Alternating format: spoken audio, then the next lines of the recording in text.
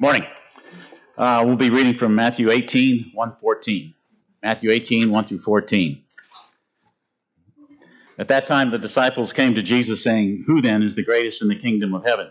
And he called a child to himself and set before him and said, "Truly I say to you, unless you are converted and become like children, you shall not enter the kingdom of heaven.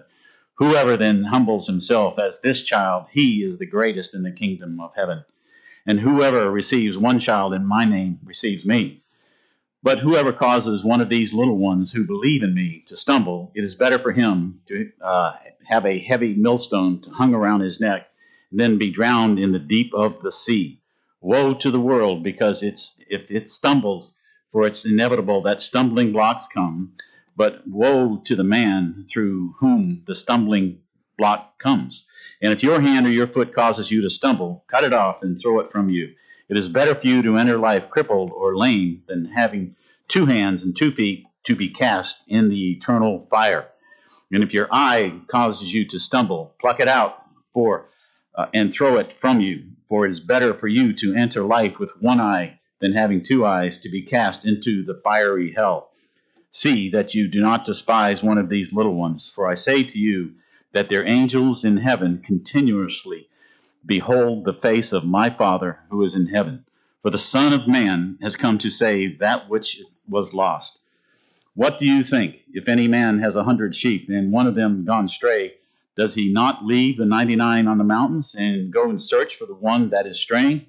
And if it turns out that he finds one, I truly say to you, he rejoices over it more than over the 99 which have not gone astray. Thus it is not the will of your Father who is in heaven that one of these little ones should perish."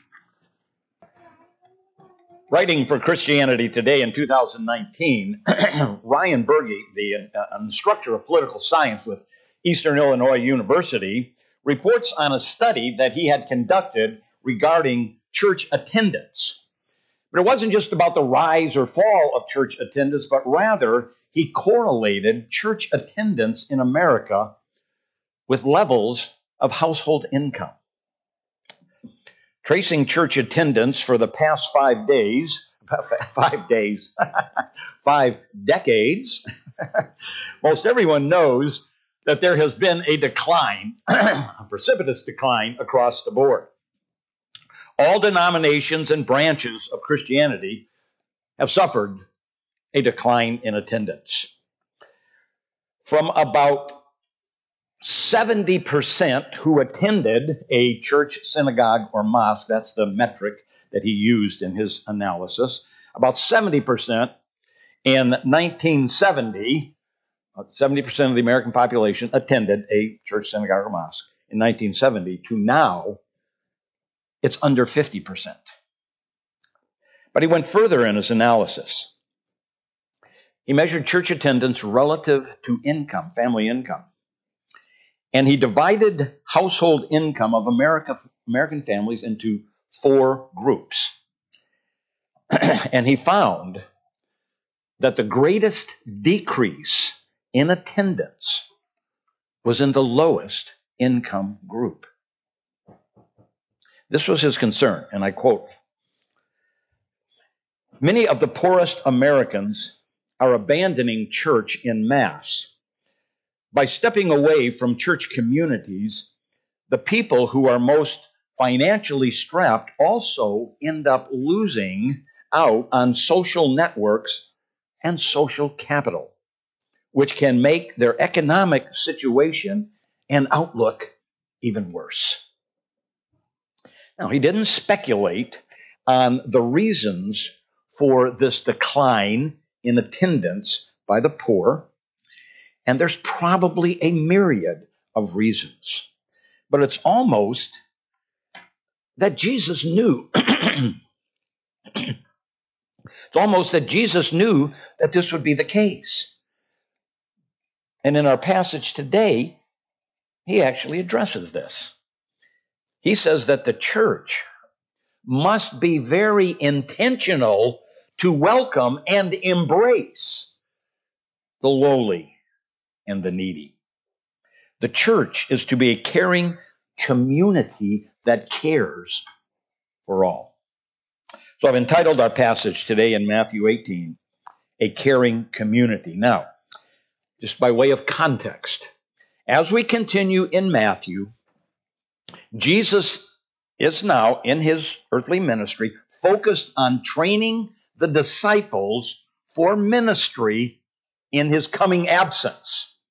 He had told them he will be put to death and rise from death, which they did not understand, and had told them that he will build his new community, the church. I will build my church, this new community.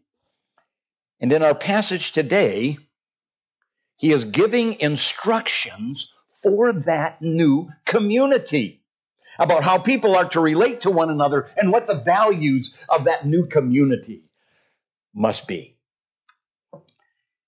And so today, in Matthew 18, 1 through 14, we're going to look at a caring community. In the subsequent verses of Matthew 18, 15 through 20, we're going to see that this new community, the church, is to be a restoring community. And then from 18:21 to the remainder of the chapter, we see that this new community is to be a forgiving community, caring community, restoring community, and a forgiving community. But today, we look at a caring community. And our passage begins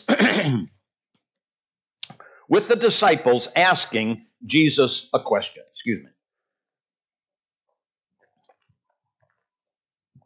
Verse 1, at that time, the disciples came to Jesus saying, "Who then is the greatest in the kingdom of heaven?"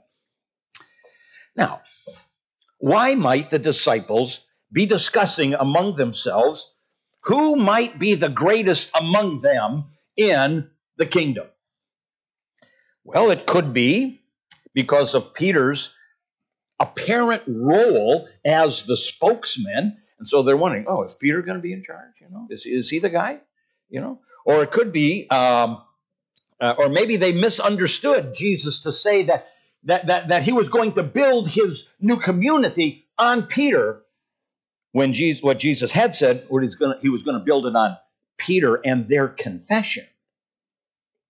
Or, even though Jesus had instructed Peter, James, and John not to say anything about the transfiguration experience, the other disciples could be looking on them with envy because they knew they had had some kind of special experience with Jesus. Or they simply could be saying to Jesus, "You said you're going to die. So who's going to be in charge when you're gone, when you're not here? Who's going to be in charge?" So for whatever reason, they were having this discussion about who would be greatest in the kingdom. And this reflects one of the most pervasive and ubiquitous values of the world. It's everywhere. That it is this: greatness is status, power, recognition, fame, authority. Greatness is the desire to be seen and lauded as the best, superior to others, as among the elite. This is true in any and every field: academics, sciences, medicine, athletics, politics, and yes, even in Christianity and the church. Verse 2, and he called a child to himself and set him before them. Jesus proceeds to answer their question in the form of a visible parable. He calls a young child, and this would be a child, not an infant, but not yet a teenager, so somewhere in that mid-range, but a young child. And he is saying, by bringing this child, and what he's going to say, he says, this child in some way represents the values of the kingdom. Values to which Jesus attaches great importance. Verse 3, And he said, truly I say to you, unless you are converted and become like children, you will not enter the kingdom of heaven. They'd ask about greatness. And now Jesus is talking about entrance. Well, Jesus uses this child to illustrate first entrance into the kingdom of heaven. In the next verse, he will answer their question about greatness. But he wants to show them that the same quality required for entrance is the same quality that should characterize the lives of those in the kingdom. So he talks about entrance first. Truly I say to you. Now, we've seen this over and over in the book of Matthew, these words of Jesus, and it's like he's saying, everything I say is important, but this is really important. Make sure you don't miss this. Unless you are converted. The idea of that word, converted, means to turn or to turn away or to turn completely around. Here, to have a complete turnabout in your thinking. And what is the substance of this radical change in thinking? You are to become like children, he says. Now, there are many attributes that we could use to describe a child. They're innocent, they're trusting, they're dependent, all of those things. But I think the critical thing to understand here is the place of children in that culture. In our culture, we sometimes make children the center of our lives. You know, whatever the kids want, well, that's pretty much what we do, and that's pretty much what they get. But in that culture, children, yes, they were a blessing, but they had no social standing at all. They were at the bottom rung of the ladder of social standing, social status. They had no status, no power, no authority. And how do we enter the kingdom? Well, we enter the kingdom by faith alone. I mean, that's clear. It's always been by faith alone. And so that when Jesus says we must be converted and become like a child to enter the kingdom, he is saying that this then is really an elaboration on what faith is. It is coming to God with the realization that we have nothing in ourselves to offer or bring. We have no status, no power, no goodness to offer to God in order that he might accept us. We come trusting, empty-handed, trusting Jesus and his grace alone. That's how we enter the kingdom. And Jesus now says, that's how I want you to live in the kingdom. Verse 4, whoever then humbles himself as this child, he is the greatest in the kingdom of heaven. We must be like that child to enter the kingdom, and we must be like that child to be great in the kingdom. Jesus said we must humble ourselves. We must make ourselves lowly. But add significantly, as this child, we must humble ourselves. And he's got this child right in front of him. The disciples are gathered around him. He says, we must humble ourselves to be just like this child. Now, it's not just a humility that doesn't talk about oneself or one's accomplishments. It's much deeper than that. We've seen, in the previous verse, we've seen the status of a child. No power, no recognition, no authority over others, and not held in high esteem. And for a child, all that comes naturally because that's the way kids were looked upon in that culture.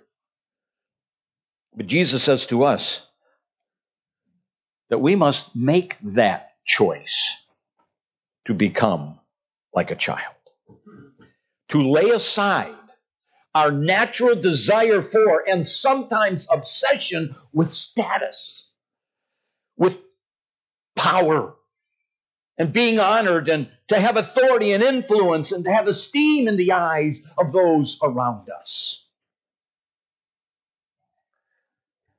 It's sad,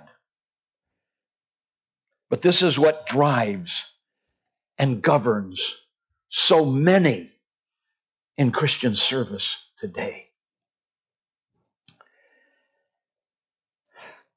John Nolland, in his commentary in the book of Matthew, he says this, and I just thought it was good. The challenge is to replace the assertion of one's own importance with a deliberately chosen posture of subordination. And Jesus says, this one is the greatest in the kingdom of heaven.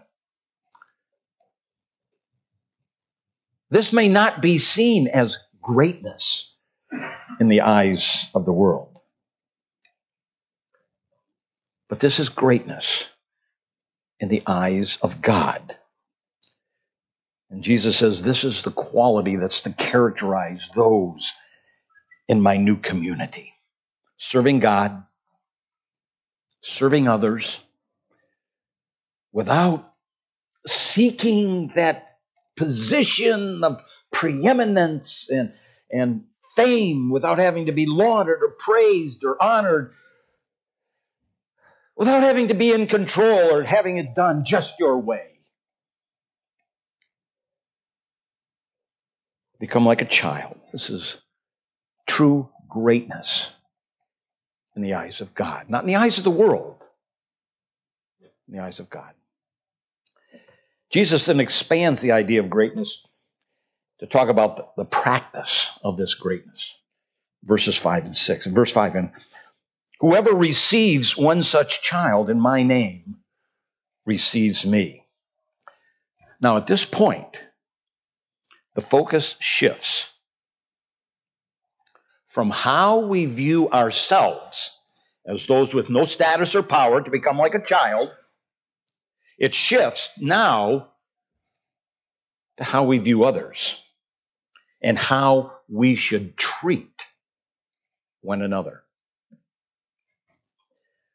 Here, in verse 5, Jesus expands the use of the word child. In verses 2 through 4, the child referred to the status and power of a young child. But now he expands child, and get this now, he expands child to refer to all those who are lowly in the eyes of the world, not just physical aged children.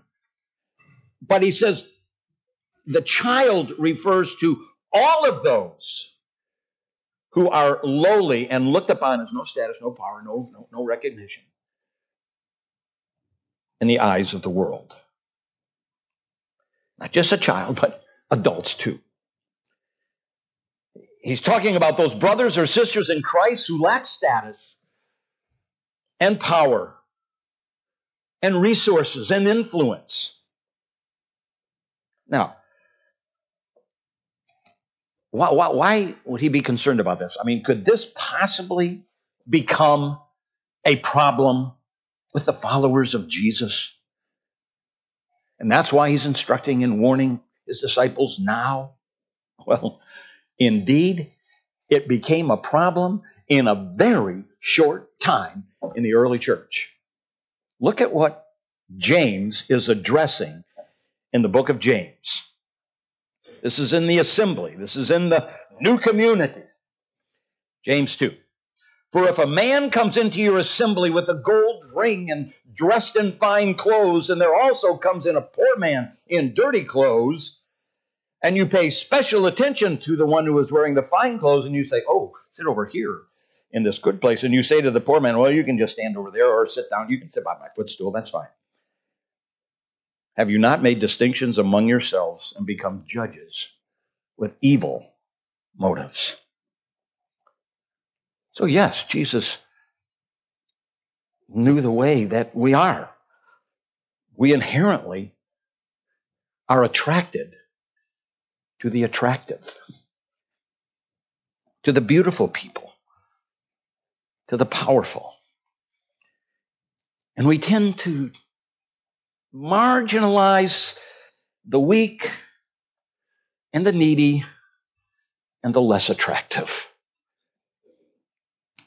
So Jesus says, if you truly receive such people, those who lack status and power and resources and influence, if you receive them, he says, in my name, in other words, we do that because this is what Jesus would do.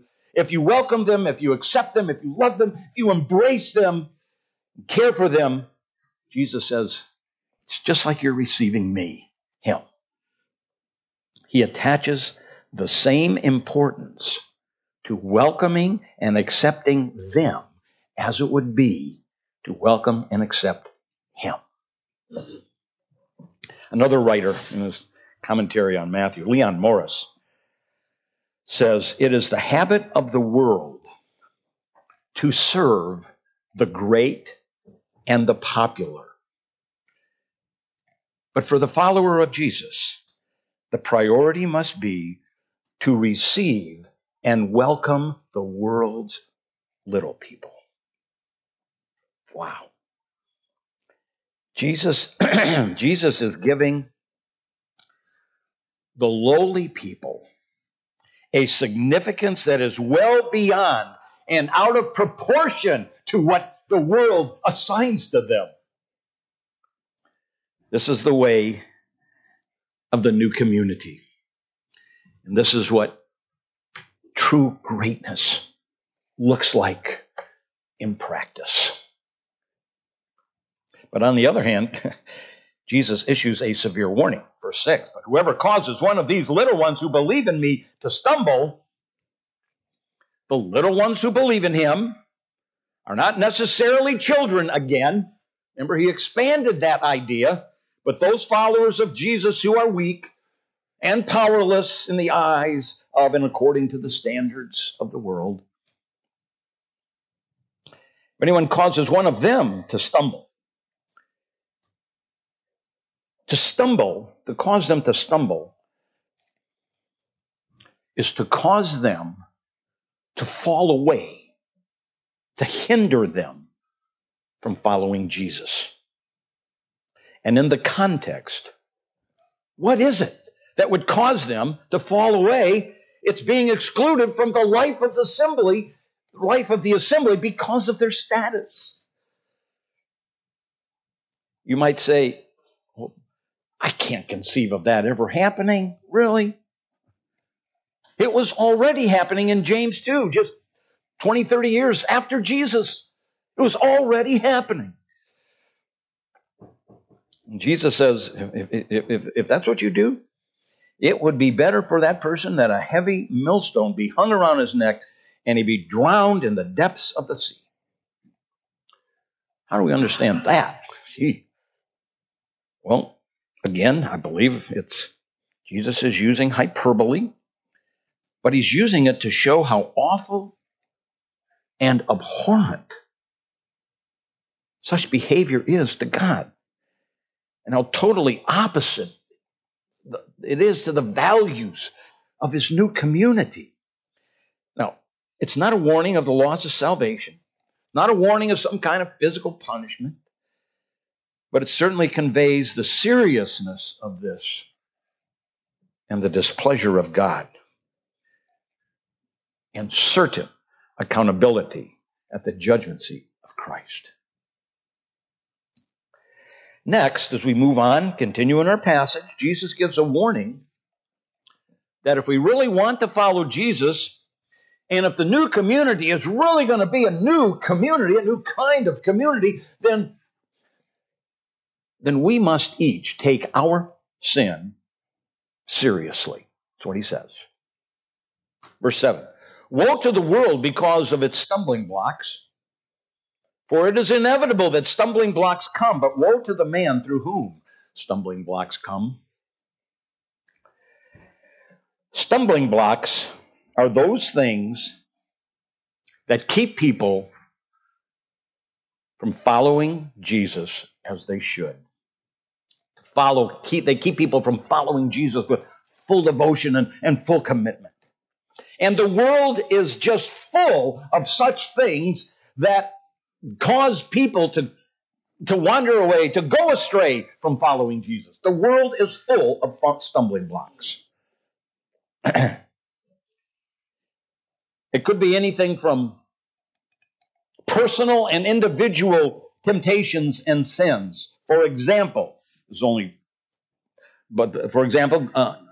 Galatians chapter 5, Paul talks about the deeds of the flesh. He talks about immorality. Well, that could certainly pull us away from serving Jesus, and impurity does, and sensuality and idolatry would certainly pull us away, and sorcery and enmity and strife and jealousy and outbursts of anger, disputes, dissensions, factions, envying, drunkenness, carousing, and things like that. All of those things, and a multitude more, could pull us away. And the world's full of those things. They pull us away from following Jesus. It could include those kind of individual sins, or it could include buying into and embracing the values of the world system. Values that are in direct conflict with, let's say, the teachings of Jesus in the Sermon on the Mount, using that, again, as just one example. That we might be filled with pride and arrogance instead of being poor in spirit. That we might mock sin instead of, he said, blessed are those who mourn for your sin. That we might be pursuing power and authority instead of gentleness, because Jesus said, blessed are the gentle. And that we might be consumed with getting all we can instead of showing mercy, because Jesus said, blessed are the merciful. And so these sinful behaviors and values, as well as an innumerable host of others, these are the stumbling blocks in the world. Things that hinder and keep people from following Jesus. They're in the world. They're all around us. We have to constantly fight against them. But then Jesus says this, woe to that man, that person, through whom the stumbling block comes. Man, this is a stern warning. It's a warning that we must not have anything in our lives that would cause another believer to stumble and therefore hinder them from following Jesus. There are plenty of stumbling blocks in the world. But Jesus says you don't want to be a part of any of them. And so he says then that we must deal radically with the sin in our lives. And the implication is because the sin in our life that we allow in our life might then cause someone else to stumble and turn away from following Jesus. So let's read what he says, verses 8 and 9. And if your hand and your foot causes you to stumble, cut it off and throw it from you. It is better for you to enter life crippled or lame than having 2 hands or 2 feet to be cast into eternal fire. And if your eye causes you to stumble, pluck it out and throw it from you. It is better for you to enter life with 1 eye than having 2 eyes to be cast into fiery hell. Jesus had used this same language in Matthew chapter 5 and uses it again here basically for the same purpose. It is again hyperbole, exaggerated language to get our attention, to make a point. He is not calling for self-mutilation. And all of God's people breathed a sigh of relief. But in order to stress the seriousness of what he's talking about, he uses this graphic and, let's say, exaggerated language. This is what he's saying. If our hands or feet or eyes are used in any way that would cause us to go astray from following Jesus in full devotion, this is what he's saying. Don't rationalize that behavior. Don't accommodate that behavior. Don't minimize that behavior. Don't just try to scale back on that behavior. Deal with it decisively to completely do away with it. Cut it off. Deal with it radically. Do whatever it takes to do away with such sin in our lives.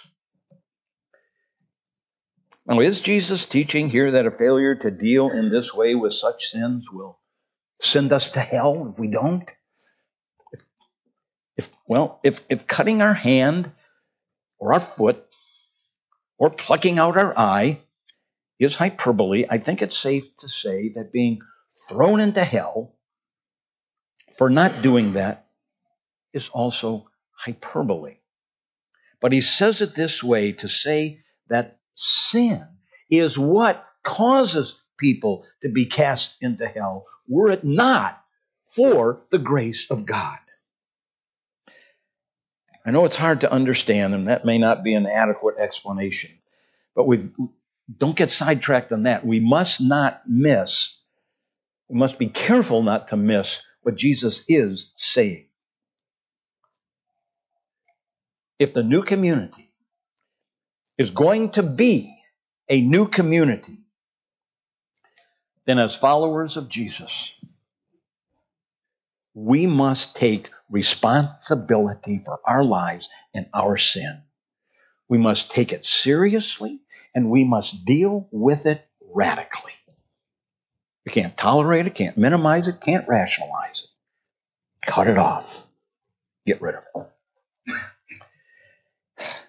Well, we continue on. Jesus now says, in addition to dealing with the sin in our lives, we must guard against sinning against others.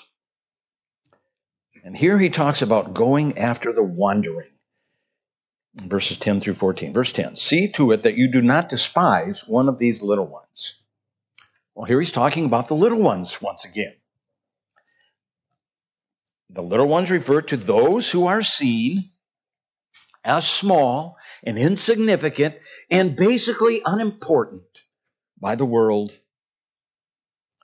And we must be diligent to guard against despising these little ones. And that is to dismiss as not as important those people of lower status. The way of the world is to elevate and honor people with power and influence and dismiss the little ones, the powerless and unimportant. But Jesus says, my new community doesn't live by those rules. And then he gives a reason. For I say to you that their angels in heaven continually behold the face of my Father who is in heaven. He is saying here that while they may seem unimportant and insignificant to the world, he is saying God knows all about them. Their angels, the angels assigned for their care, also report directly to God. So God knows what's going on. God knows what's going on with them. And if they matter to God, they should matter to us. Verse 11, for the Son of Man has come to save that which was lost. Now, in some of your translations, you might not even have this verse, just like we had that one verse last week in our passage, because there's a dispute whether this verse was actually included in Matthew's original account, because this verse is not in some of the earliest Greek manuscripts. But once again, this verse here, for the Son of Man has come to save that which is lost, it's found in Luke 19. And so we don't have any doubt that these, again, are the words of Jesus. And so whether or not it's actually in Matthew's original manuscript, we can't decide that, but they are the words of Jesus. And an old commentator from the 19th century said this. I like the way he said it. Since the whole object and errand of the Son of Man into the world is to save the lost, take heed lest by causing offenses you lose the saved. Jesus came to save the lost, and he says, and Jesus is warning us now that they're saved, be careful that you don't run away, or you don't force them away, you don't force them off, you don't lose the saved. And then he tells a story to show how important they are to God. Verse 12. What do you think? If any man has 100 sheep and one of them goes astray, does he not leave the 99 on the mountains and go and search for that one that is straying? And if it turns out that he finds it, truly I say to you, he rejoices over it more than over the 99 which had not gone astray. We've heard this parable before, not in the book of Matthew, but it's from Luke chapter 15. And most of us are familiar with the story of the lost sheep. Luke 15 has the lost sheep and the lost coin, and then the lost son, the story of the prodigal son. And in Luke, Jesus tells this parable to show the Father's love for the lost. But here, he uses basically the same parable to show the Father's love and concern for the little ones, those who are despised by the world. Same parable, but used to show a different purpose in each place. So if a shepherd of 100 sheep loses one of those sheep, does he say, it's no big deal, I still got 99, no loss? No. He leaves the 99, searches for the one sheep that is lost, searches until he finds it, and it brings him great joy to find that sheep and bring it back to the flock. Because all of his sheep are important to him. And then in verse 14, Jesus applies this story to the present context of the new community.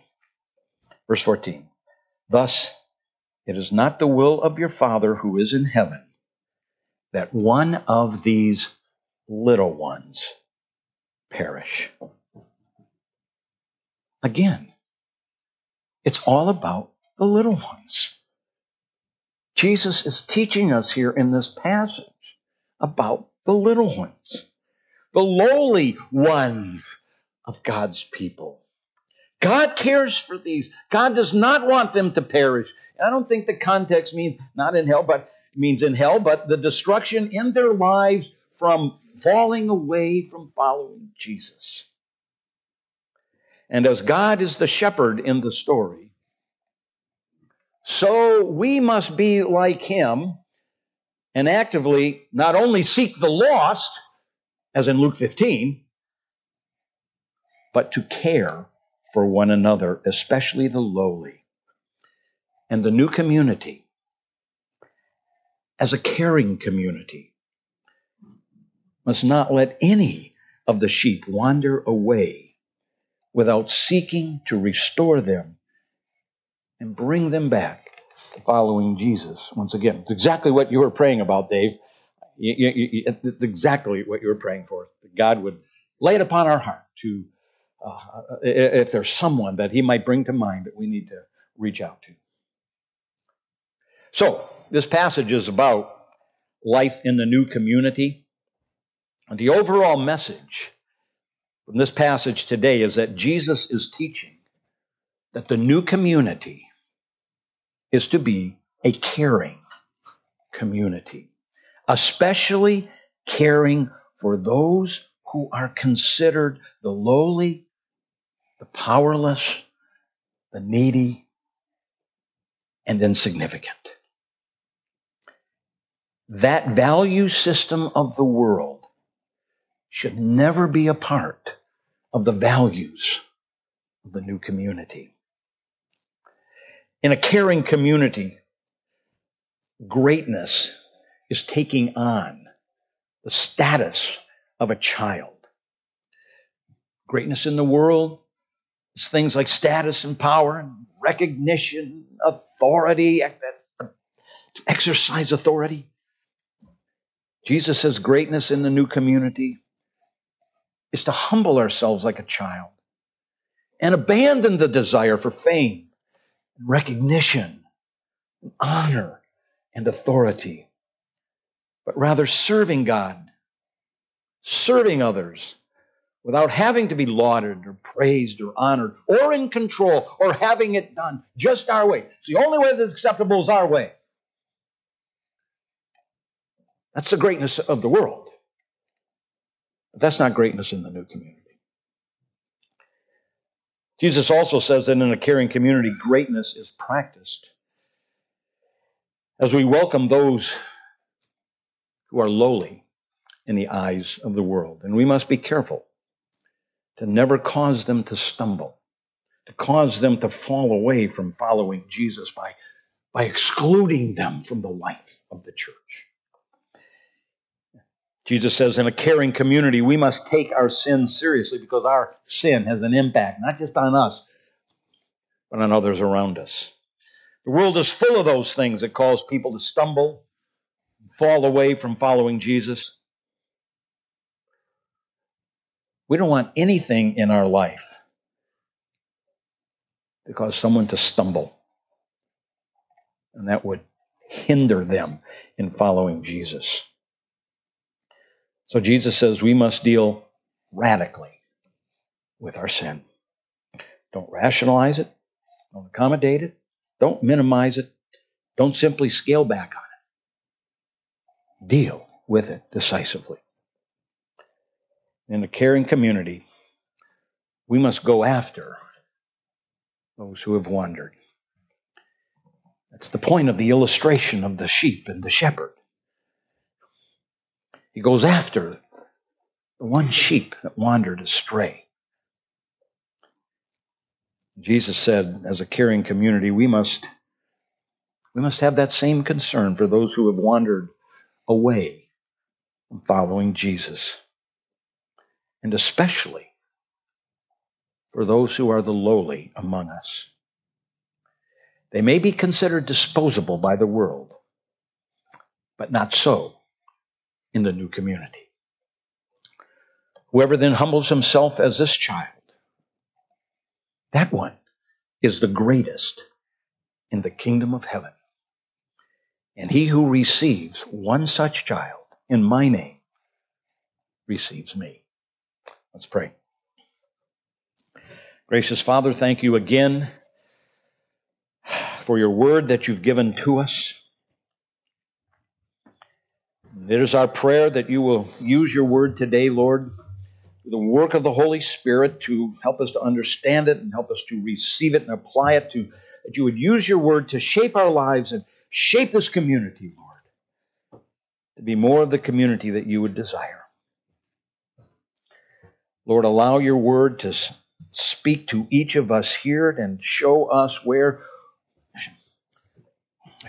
our attitudes that are not consistent with yours, Lord. Show us the sin in our life that we must deal with and with which we must deal decisively. Give us the grace, the strength, and the desire to obey, that we might follow you more closely. Help us, Lord, here at the Westside Chapel, that we might be a new community where you are honored and of which you take delight. In Jesus' name, amen.